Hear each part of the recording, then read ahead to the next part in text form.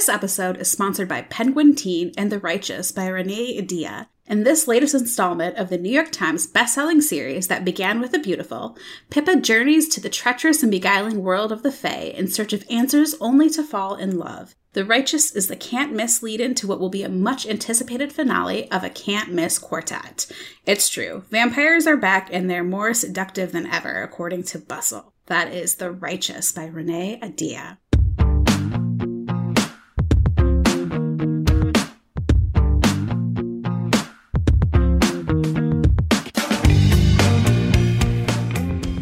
Welcome to Hey YA. From great new books to favorite classic reads, news stories to the latest in on-screen adaptations, Hey YA is here to elevate the exciting world of young adult lit. Hey YA is a book riot podcast hosted by Erica Esfetti and Tirza Price. We are recording on December 2nd, 2021, and hello, Erica. I cannot believe it's December already. Can you? No, I feel like I need a refund or something. I always say that, but I really genuinely mean, I need to speak to someone about it. I don't accept it as reality. It's fine. I completely hear you. I was walking my dog this morning, and I live in a small town, so, like, people are very chatty, and it's, like, you know, morning, so there's a lot of people out and about, and I'm walking in the park that, like, borders this really nice lake we have in our town, and there's this woman out, and she's just like, look at this gorgeous weather, you know, because it's really nice here in Iowa this week. And I was like, I know, it's so great. And she's like, can you imagine having this weather in November? And I was like, I know, right? And I'm like walking my dog along, because I don't know this woman, and I'm just like being nice, and I'm working, and then she turns around and she yells at me, actually, it's December. And I was like, you're right! As I'm crossing the street with my dog, who is like, what's happening? Why are people yelling at us? So anywho, that is she's yelling to you about it's just that's so funny. I know. I live in a small town. She couldn't believe it either. She went home and she had to call someone. Did you know it's actually December?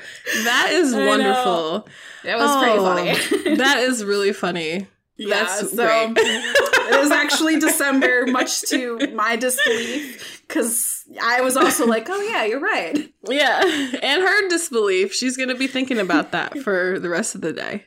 Right. I know I am. Yeah, as will I. And how I don't have any pets, so I will not have any of these wonderful little quirky encounters. Sad face. Yeah, it's quite, you know, funny to, like, see who you, like, you know, encounter day after day when you get into this regular dog walking routine. But yeah, it was pretty funny this morning. Yeah, so. It was great. I appreciated that. Anywho, yes. So for our news item today, I was reading on Instagram that Adam Silvera, the author of many YA books, is announcing a prequel to They Both Die at the End. And the new prequel is going to be called The First to Die at the End, which is going to be a title that will probably trip me up multiple times. So props to you, Adam Silvera, for that. But it's a very smart title. And then there's also going to be another novel set in that same universe. So The First to Die at the End will be out this coming October. Which seems so far away, but as we've established, it's already December, and it will soon be 2022, and I'm sure that will come up faster than we know it. Oh my God, yeah. Yeah. I feel like even saying it's far away, it makes it come faster or something, I don't know. Yes, we should just stop. Yeah, we should stop. Right. Yeah. But I have actually, this is going to be like my YA confession here. I have never read anything written by Adam Silvera, have you? I have never, ever. Oh. Okay. Yeah. Well, then we're both slacking. Clearly. Right? Clearly we are, to use a tired reference. Shame. You know that little bell in Game of Thrones. Yeah. I was late to watching that, so I still have to get that out of my system, referencing it. But anyway, no, I have not. I have not read it. Anything by Adam Silvera, especially They Both Die at the End, so. I know. I feel very much like he's an author that, you know, has really exploded in the last recent years, and I'm still like, why haven't I read anything by him? Because I know he's really popular, and I also just, you know, have mad respect to somebody who's like gonna title a book "They Both Die at the End," because I always think that it's very like, you have to be a pretty good writer to pull off like establishing at the very beginning of a book, like, both of these characters are going to die at the end. And then, like, you read the entire book, and as a reader, you're like, oh my God, what's going to happen? Oh, wait, they both die at the end. But you, like, forget. Yeah. And then, like, you're still emotionally impacted, so. No, that definitely takes a certain type of talent. I think so, too. And yeah, just for that alone, I'm like, I need to read this book. But also, will it wreck me? Probably, because they both die at the end. So yeah, like, do I need that in my life? I mean, maybe that's why we haven't read it. You know, either one of us. It's like, you know, you definitely have to be in the mood to read certain things, and that sounds like a bummer. I agree. I mean, yeah, I do like reading books that I know will emotionally wreck me, but I agree that, like, sometimes if I know that a book is going to do that, I do sometimes put it off, knowing that like I'm not in the right headspace. Yeah. So, and I've heard from so many readers about like how much they feel at the end of Adam Silvera's books that is probably like subconsciously one of the reasons why I haven't reached for them sooner, but it's also probably a reason why I should. Right. Since you like that kind of like getting wrecked by books and like, yeah. Yeah. I call it kind of a masochistic reader kind of thing. I'm of the same way, you know, I get into the same type of mood. Like, you know what? I need something that's going to like give me a little emotional turbulence here. Yeah, exactly. I like that term, emotional turbulence. Emotional turbulence. Yes. I watched this Jackie Aina video on YouTube. Are you familiar with Jackie Aina? I'm not. She is I hesitate to use the term influencer, but she is super funny. She's been on YouTube for a while, but she like does like makeup videos and stuff like that. Sometimes hair stuff, but she's really super funny. So one time she was doing a makeup tutorial, and she's one of the few Black ones that got popular, and she's always denouncing like the racism and stuff, you know, here and there. But she's also has like done like a makeup palette with different brands and Sephora and stuff like that. Anyway, she was doing a makeup tutorial and she put on this wig. It was like this nice little curly wig or whatever. She was like, this is like my little, you know, run an errand wig. And she was like, this is for like when you want to go to when you're at the airport, she can withstand like a little turbulence. And she like shook herself and the wig kind of shook a little bit. That's kind of like where I mean, turbulence, we know what that means, but it's like, I just watched that not too long ago. So it's kind of in my mind. That's hilarious. Yes. I recommend any of her videos. She's super funny. But yes, so emotional turbulence, Adam Silvera, we need to get on that. Yes, and I do feel like our emotional turbulence is definitely going to be like a sub-theme of the books we're going to be talking about this episode, because that's true. Yeah, there's definitely some emotional turbulence ahead, but I'm also really excited that you brought up this topic. Oh, yes, the topic of found family in YA. Yeah, I think it's always, like you said, emotionally turbulent and emotionally just draining and stuff like that. But I think, you know, especially around the holidays, it can feel even more like that, because it's like these images and stuff of families being together, especially hit around this time. Yeah, it can be fraught. Yes, to use a word. Should we get into our Should we get into our first sponsor before we get into the books? Absolutely. All right. So our first sponsor is Inkyard Press. Adam Stillwater is in over his head. His family's pinball arcade is the only piece of his dad that Adam has left, and he's determined to save it. Whitney Mitchell doesn't know how she got here. Her boyfriend dumped her, and now she spends most of her time running social media for her dad's gaming cafes, which mostly consists of trading insults with the old pinball arcade across town. But when a huge snowstorm hits, Adam and Whitney suddenly find themselves trapped together. What will happen when the storm stops? You Can Go Your Own Way is filled with music, pinball, and a love for plants.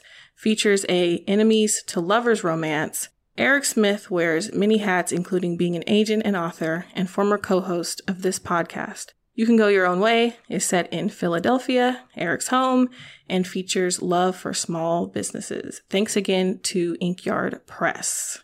Now, as for found family, yeah, you mentioned I had thought about it when we were kind of like brainstorming topics, and I learned this really harrowing statistic about LGBTQ youth from working at a public library in Maryland in the DMV area, and I learned that basically like this astronomical number of queer youth experience homelessness. They're like 120% more likely to experience homelessness, when only about 7% of kids in the US are estimated to be queer, but yet they have such a high likelihood of experiencing homelessness, with teens of color and trans teens being especially vulnerable. And one of the main contributing factors to this homelessness is family conflict, specifically when they come out as queer or trans and stuff like that.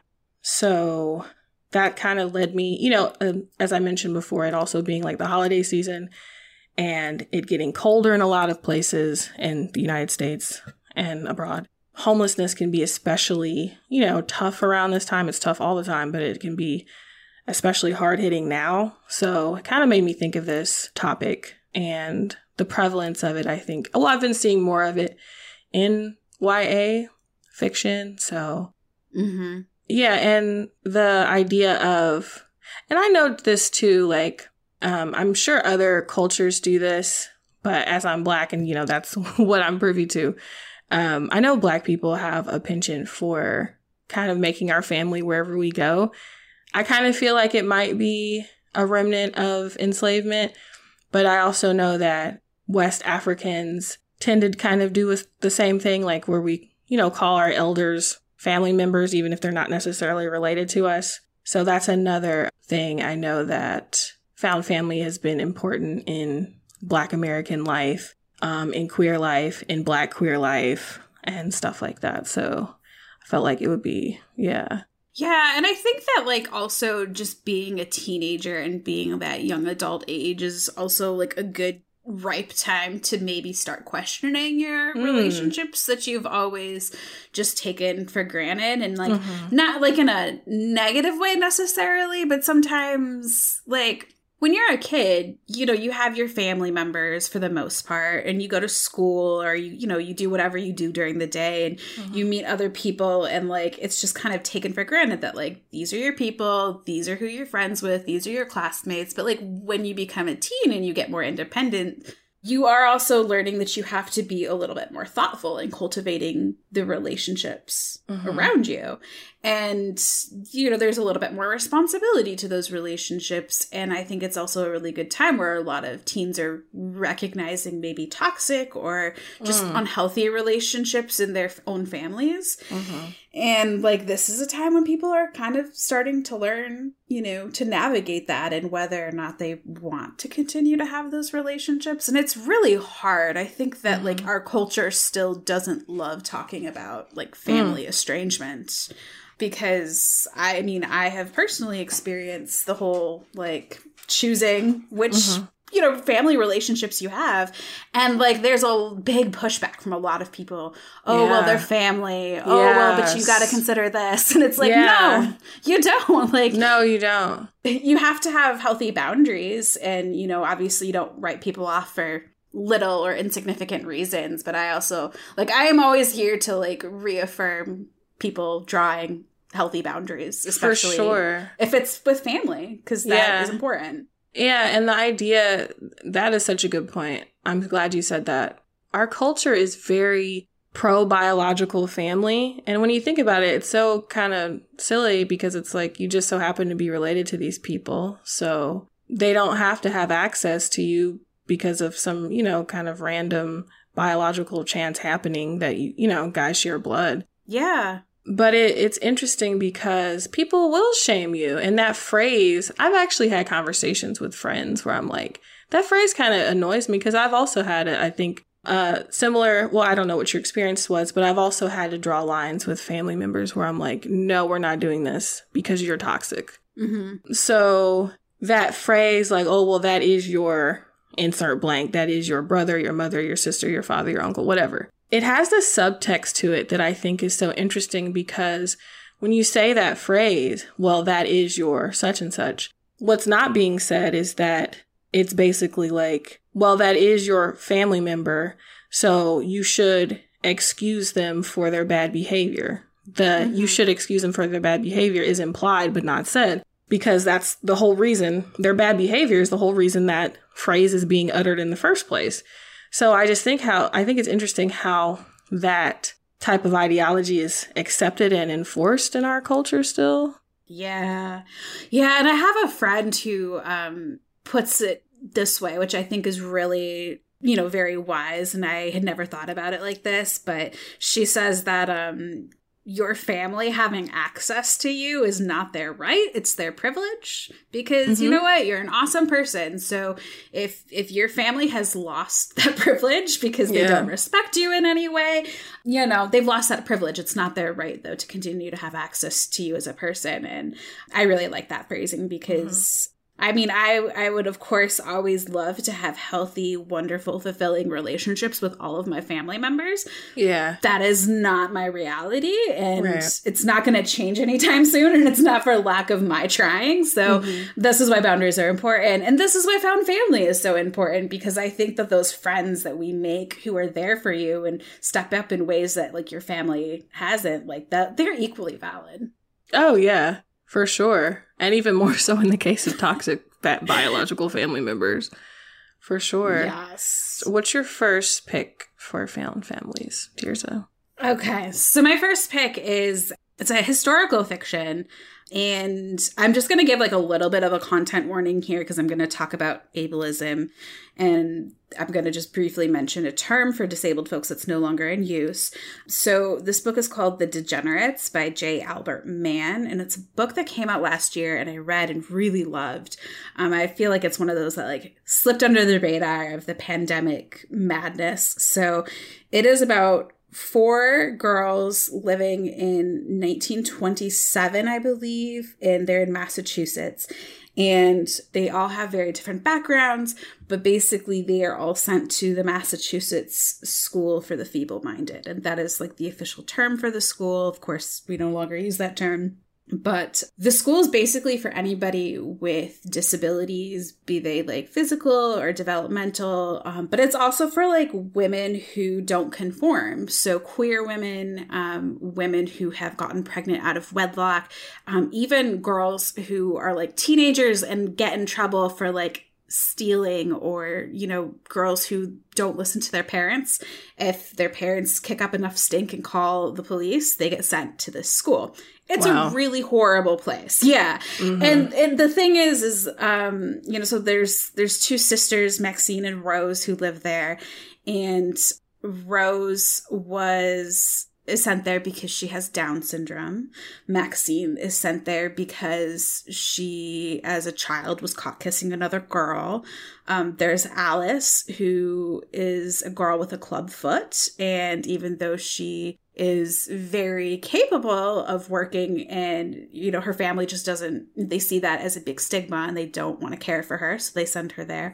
And then there's London, who at 16 has become pregnant, and she is a ward of the state, and she gets sent to the school. And so it's about the 4 of them, and Maxine and Rose and Alice have been there the longest, and they have like their own friendship and they have their own understanding for survival. But then London gets sent to this school, and she thinks what's going to happen is she's going to have her baby and then she can leave.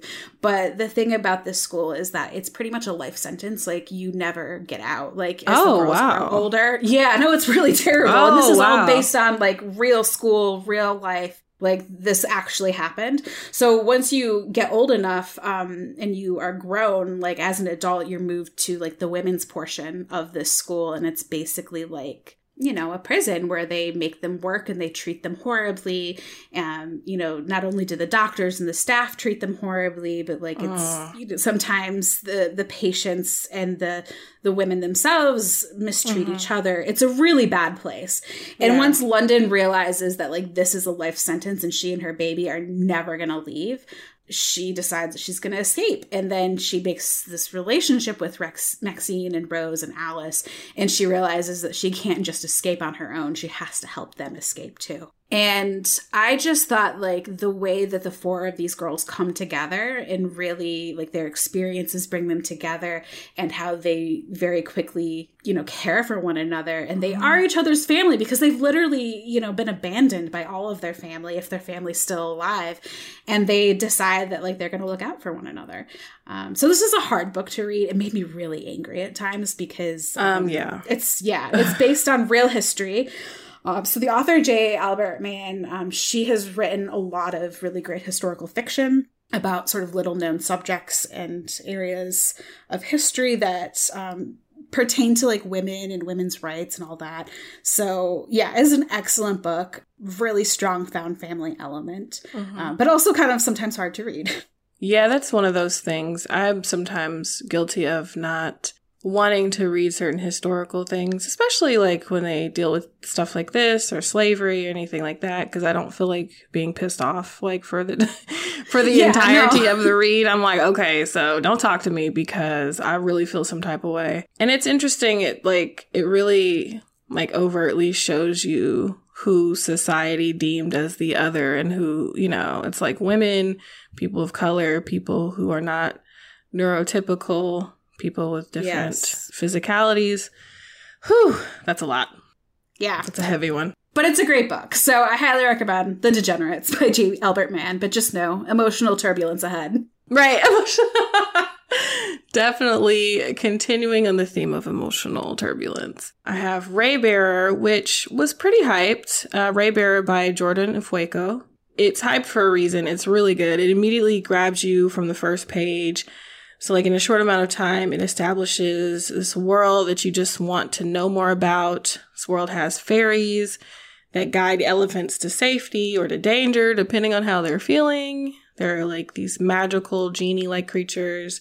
And at the center of the story is a young girl named Tasai, who is just craving for human contact and affection. And it takes place in kind of like a pan-West Africa. Well, it's not just West Africa. There are different African elements from, you know, there's some from the desert and kind of some Northern African influences and stuff like that.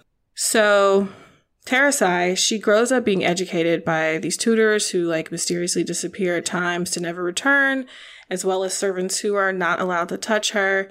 Everyone basically who she comes into contact with keeps a very cold distance from her. She can see people outside of her manor windows, but no one ever seems to notice that she exists, and everyone kind of looks past her. In between her lessons, she awaits the arrival of her mother, who she refers to as the lady, and she's just always really craving like human contact and touch and stuff. And sometimes in wanting to feel warmth from another being, she like, there's this instance where it describes her putting her cheek close to fire because she just wants to feel like warmth from another entity, and she ends up burning herself.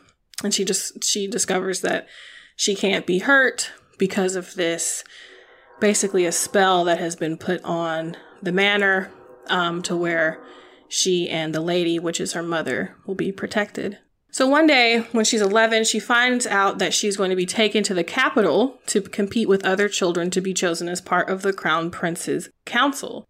And her mother reveals that she is actually meant to kill the prince, but to do so, she must first love him. She's attracted to the idea of finally being amongst kids her age and forming friendships and having a family finally. But she is also haunted by this wish that...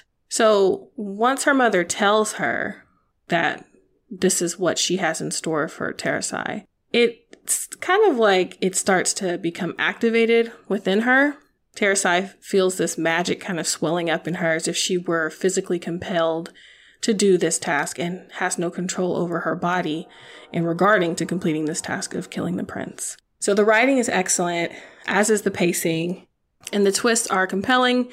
And the characters, including the antagonists, are complex. It explores themes of colonialism and its consequences, as well as the idea that whatever parents have planned for us isn't what we have to do or be. And again, as we were talking about before, of course, no matter who your family starts out as, like here in the form of the lady, you can choose who your family will be based on how they treat you and how loyal they are to you as a human being, how much they respect you and stuff like that. I will say, I haven't seen certain content warnings for something that took place here, but it did kind of bother me. I feel like there wasn't a lot of detail given to it, but there was, I think, like a sexual assault, but it wasn't detailed very well, or very much, I should say. But it did make me feel uncomfortable. And I wonder, too, if people didn't talk about it as much because of the genders involved and how they played out, if that makes sense. So heads up for that. Mm-hmm. It made me feel kind of weird. But it's so good. Oh my God. It's really good. It's such a good story.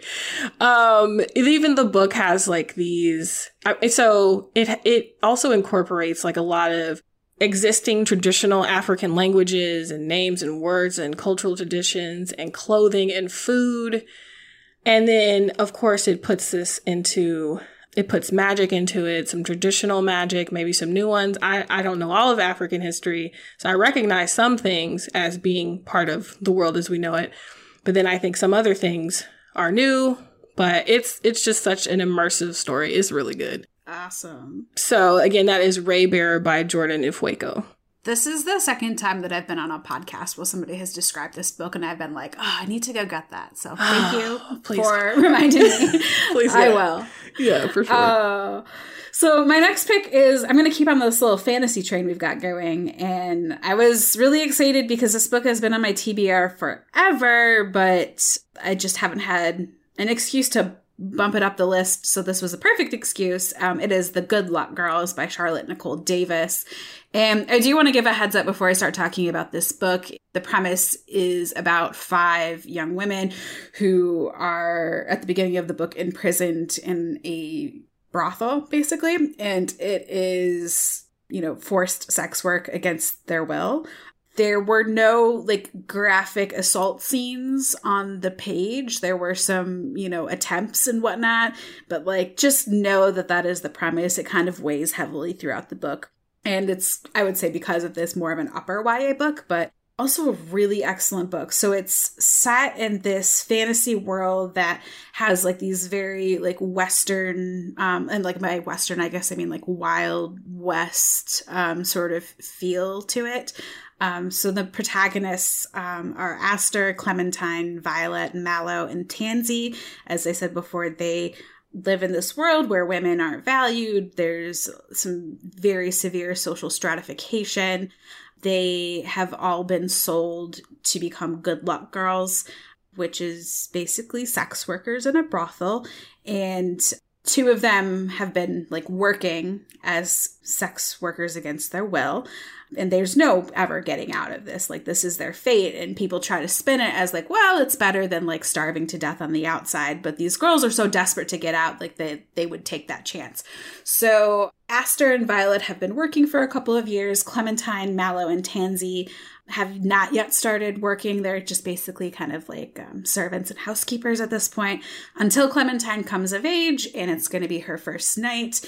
And she sort of accidentally on purpose kills the guy who has bought an evening with her. And of course panics because this is definitely a hangable offense. And so Aster seizes this opportunity to basically run away, but they can't leave alone. They need some help to getting out. And so that's how Mallow and Tansy and Violet end up coming with them. So once they're on the outside, though, things are a bit rough because everyone's looking for them. They find out that the guy that Clementine killed was pretty important. So now everyone is really looking for them. And also in this world, good luck girls are given what are called favors. And they're basically flower tattoos that they put on your neck and lower jaw. So they're very visible. And they're magic tattoos. So you can't cover them without the ink basically burning you. So it's very difficult because when they are able to cover them, they're only able to cover them for short periods of time before suffering debilitating pain. And now they're also on the run across this very dusty sort of desolate landscape. There are remnants ghosts that are, very dangerous that lurk in this area. But they are in search for a safe haven, and they're basically just following a rumor at this point, and they don't know if this safe haven actually exists. So what I really liked about this book is, again, you have these female characters who are really have to be tough because everybody in the world has abandoned them. Like, even their own families have sold them into this place, and they would all rather die than go back to where they ended up. And they are searching for safety, and they have like everything. The entire world is against them. So even though, they aren't all very close, they do have to work together, and that forces their bond to kind of become really strong. I also really liked that, this was a book about 5 very different girls who don't always disagree or don't always agree, learning to work together and learning to have that respect for one another, even if they don't like each other at the beginning of the book. So there is a sequel called Sisters of the Reckoning. I haven't read it yet, but really enjoyed The Good Luck Girls by Charlotte Nicole Davis. That sounds really good. And although that is a topic that definitely pisses me off, especially because it's so like close to reality, it happened, if you go back long enough, and not even that long in some places. I do like Westerns, oddly. I don't know. It's just a quirk, I guess. That's like my thing. I would like to see this as a show. I feel like that would be really cool. Oh, it would be a very cool Netflix show. Yeah. Very cool. The next book I have is The Weight of the Stars by Kay Ancrum. And so in The Weight of the Stars, Ryan Bird has to take care of things at home after her parents die. And while she has this weight, she also has to contend with and adapt to going to an affluent school as a poor kid, which can be filled with, as you might guess, very awkward moments.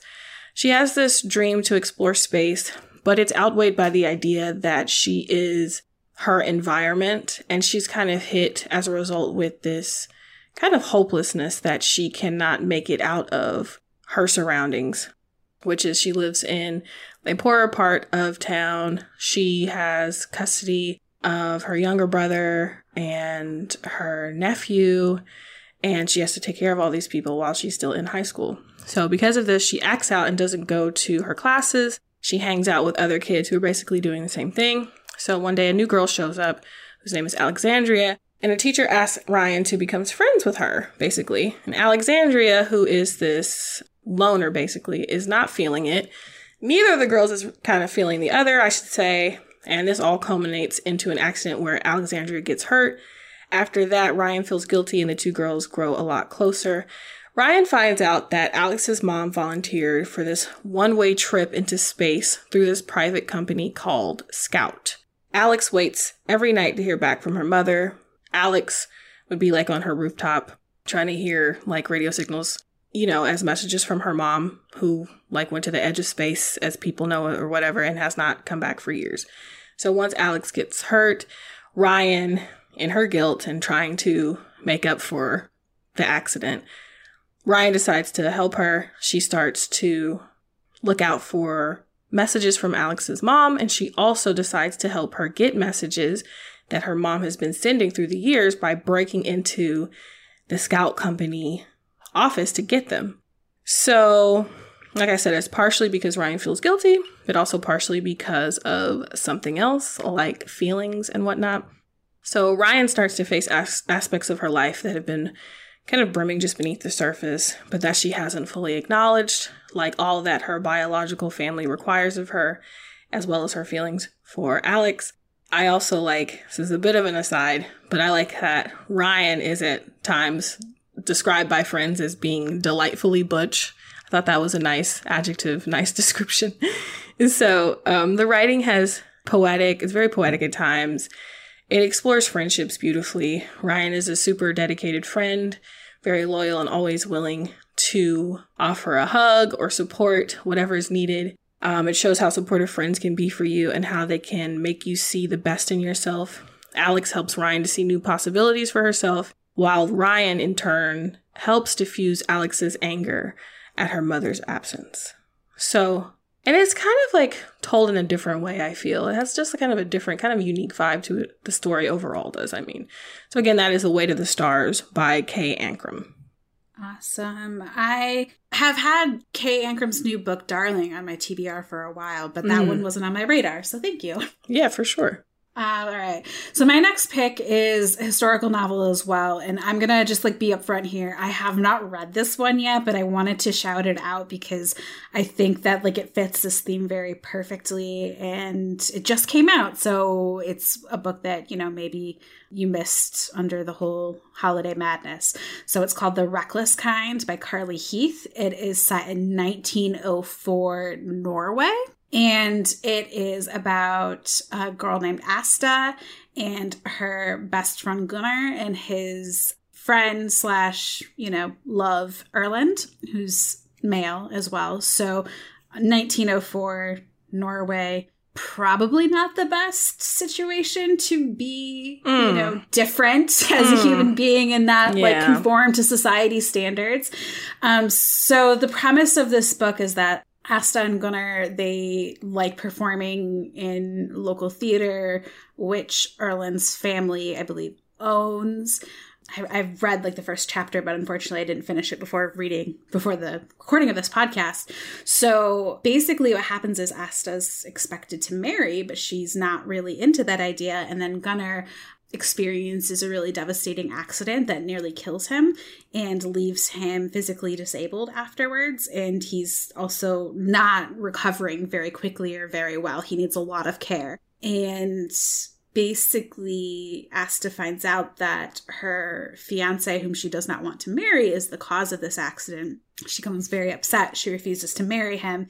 And Gunnar, Erlend, and Asta basically retreat to the secluded cabin in the woods, kind of above their village. And they decide, basically forget society. We're going to live, the three of us up here. We're going to do this. We can survive. We can be our own family.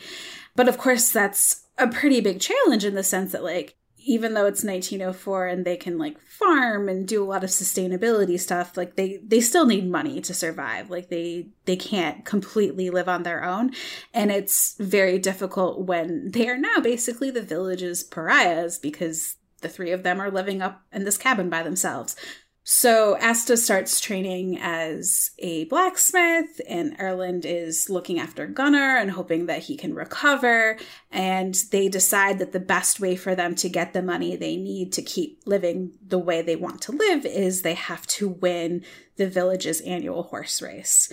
So it's got a lot of high stakes. It also has some really great disability representation. Not only is Gunnar physically disabled, but Asta doesn't have hearing in one ear. So I just really appreciated in what I read so far, the way that the author incorporates, these very real things that people experience and talks about how they affected life in historical times when there was a lot more of a stigma against disability.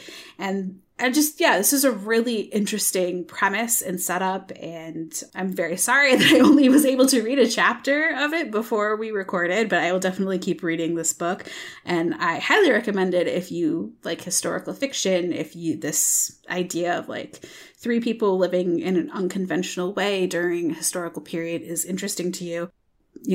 I've talked with Carly a little bit before, and I know that she is very obsessed with research and very obsessed with getting a lot of these really great sort of world building details correct. So it's going to be a very, I think, atmospheric historical read. So that's The Reckless Kind by Carly Heath.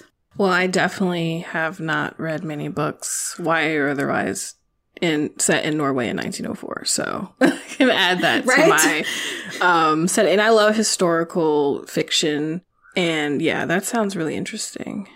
Yeah, it's got a beautiful cover as well. Oh yes, it does. I looked it up. It really does. I love that we have the same appreciation for covers, same taste. Me too. All right, we're going to keep talking about books because we still have some more recommendations. But first, let's hear from our next sponsor. So this episode is sponsored by Sips By. Is there anything better than curling up with a new book and a hot cup of tea? Sips By makes discovering tea fun, personalized, and affordable.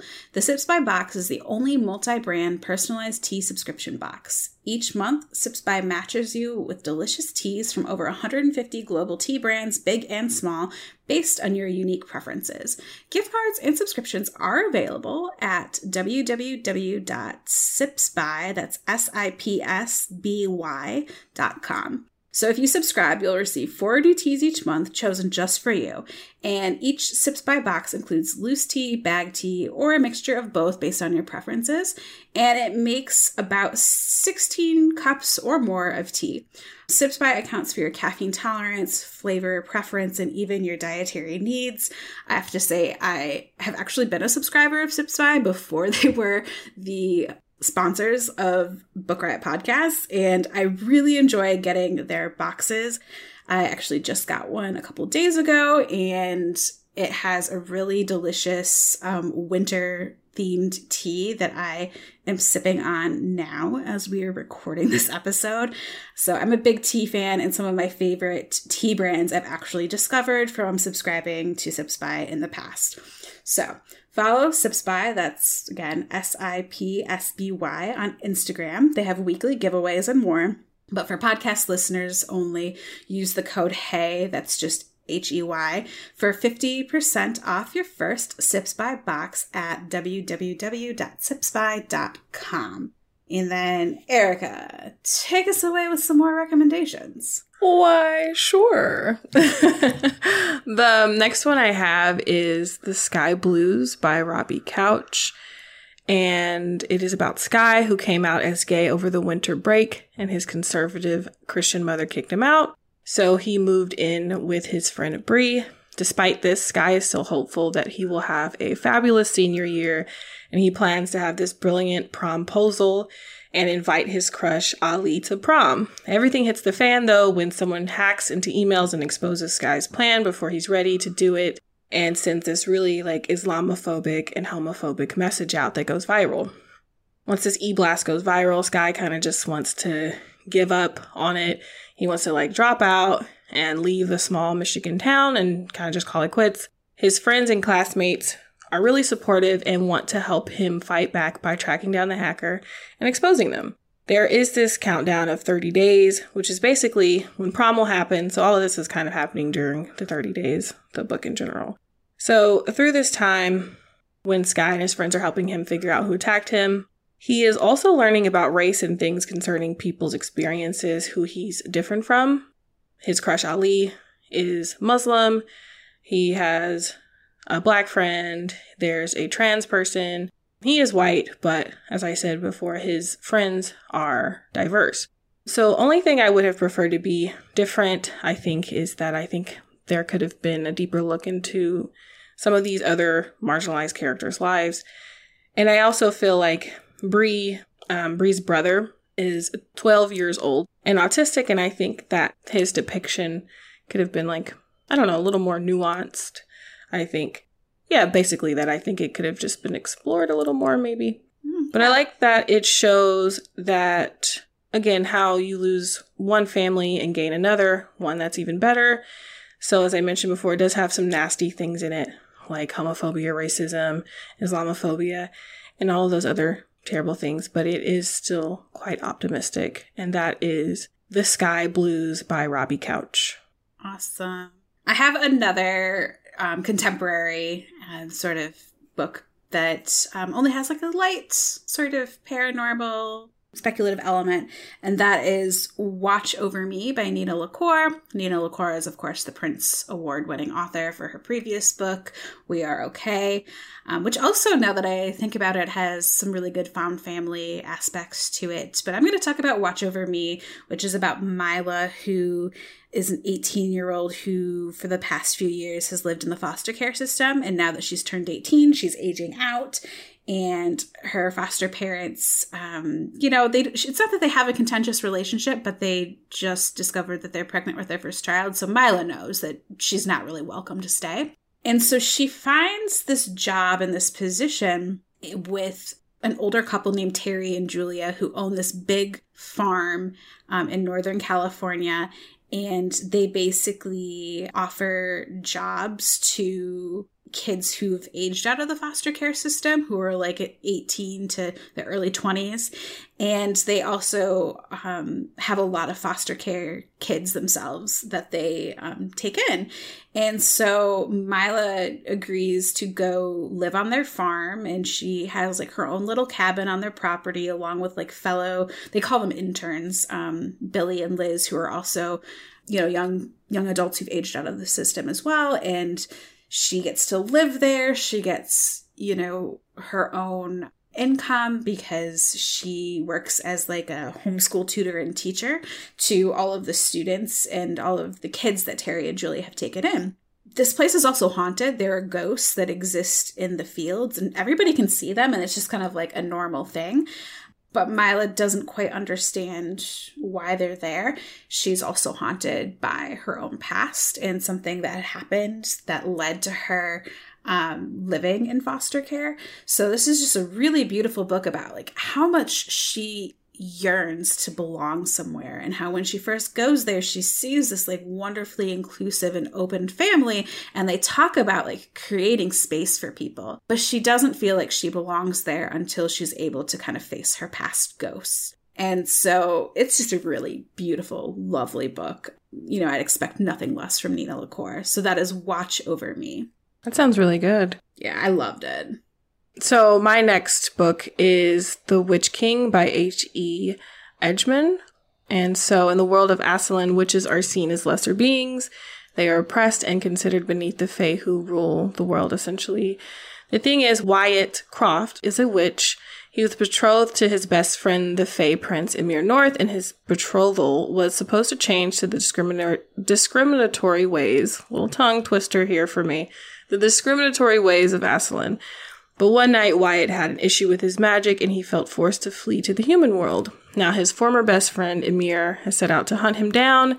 Wyatt is a trans man and has found a new identity and shelter in Texas as he tries to escape his troubled past in Aslan. Emir, however, has no plans to stop their marriage. He says that their marriage has to go on, or he will no longer be the prince, actually. So they've basically become enemies when they were friends before. And Wyatt even strikes deals with other people who he usually wouldn't for the sake of his freedom. As time goes on, Wyatt realizes that the Emir he used to know may still be there. The way their relationship shifts throughout the novel is interesting and I think realistic in some ways, apart from, you know, being there's a Fae King and witches and stuff like that. It's realistic in ways because, you know, friendships and relationships, they wax and wane throughout life. Wyatt's friendships and the way he reconnects with his sister are examined in really thoughtful ways, as is this whole notion of gender and the idea that systems that were assigned by random people who put themselves in charge should be followed blindly. There are also some really cool uses of magic, like there's a Fae King who uses a wheelchair and can turn steps into ramps for himself with his magic. Then there's a use of magic through technologies, as spells can be sent through like smartphones and stuff like that, which is a really nice touch. But this is yet another instance of being a part of being othered and being kind of pushed out by general society and finding another family as a result. Again, that is The Witch King by H.E. Edgman. And I know, well, just another tidbit, but H.E. Edgman, I believe, is Indigenous as well, if you're looking for a queer Indigenous author. Oh, that's cool. Yeah. All right, I'm going to shout out really quickly my final pick since we're running out of time.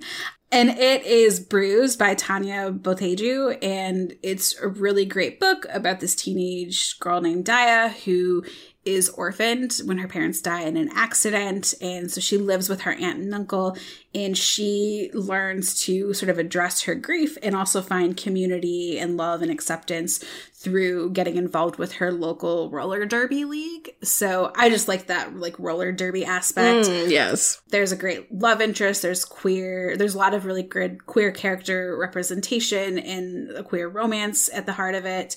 But this is like a really good book that shows that, like, you know, you can have your blood family because Daya lives with her aunt and uncle, and she, you know, part of her journey is establishing a relationship with them. But then, like, you also have, you know, this wonderful community of found family as well. So that's Bruised by Tanya Boteju. I really enjoyed it.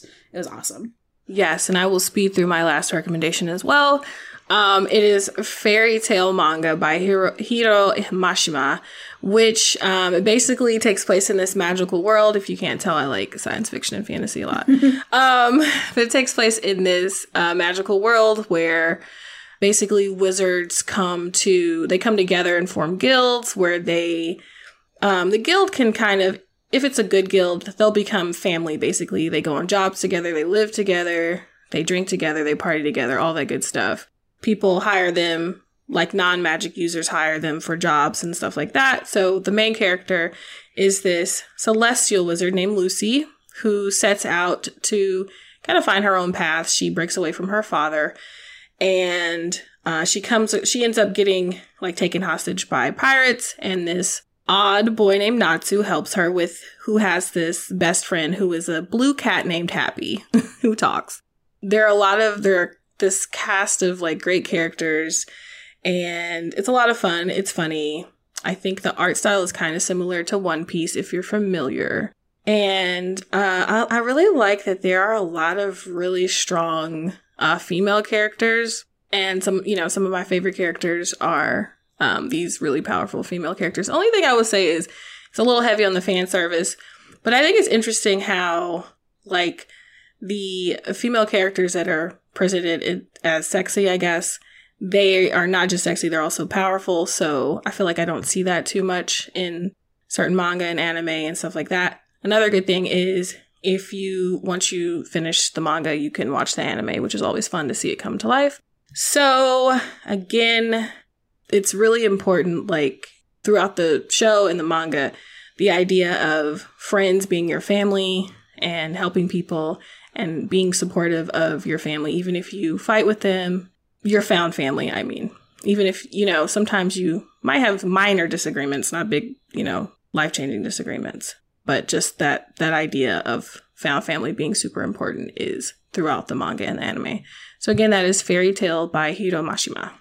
Awesome. And we made it through 10 recommendations.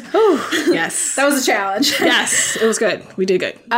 We did great. And we hope that you enjoy these books and that you check them out. And yeah, if you pick them up, we'd love to hear about it, of course. We will be back in 2 weeks when we're going to talk about our favorite books of 2021, which will also be a challenge to narrow down enough to be able to get through that. But thank you so much for tuning in this week. You can always leave us feedback on Apple Podcasts. That lets us know how we're doing, helps others find us as well. And you can also always email us at heyya@bookriot.com. Don't forget to visit bookriot.com for newsletters, more podcasts, and all things bookish. Thank you again to today's sponsors for helping make this show possible, and thanks to our awesome audio editor, Jen Zink. You can follow me on Twitter and Instagram. I'm at Tirza Price. That's TIRZAHPRICE. And Erica, where can we find you? You can find me at Twitter occasionally at Erica_EZE_. That's ERICA_EZE_. Awesome. Yeah, well, we will be back again in 2 weeks. But until then, happy reading.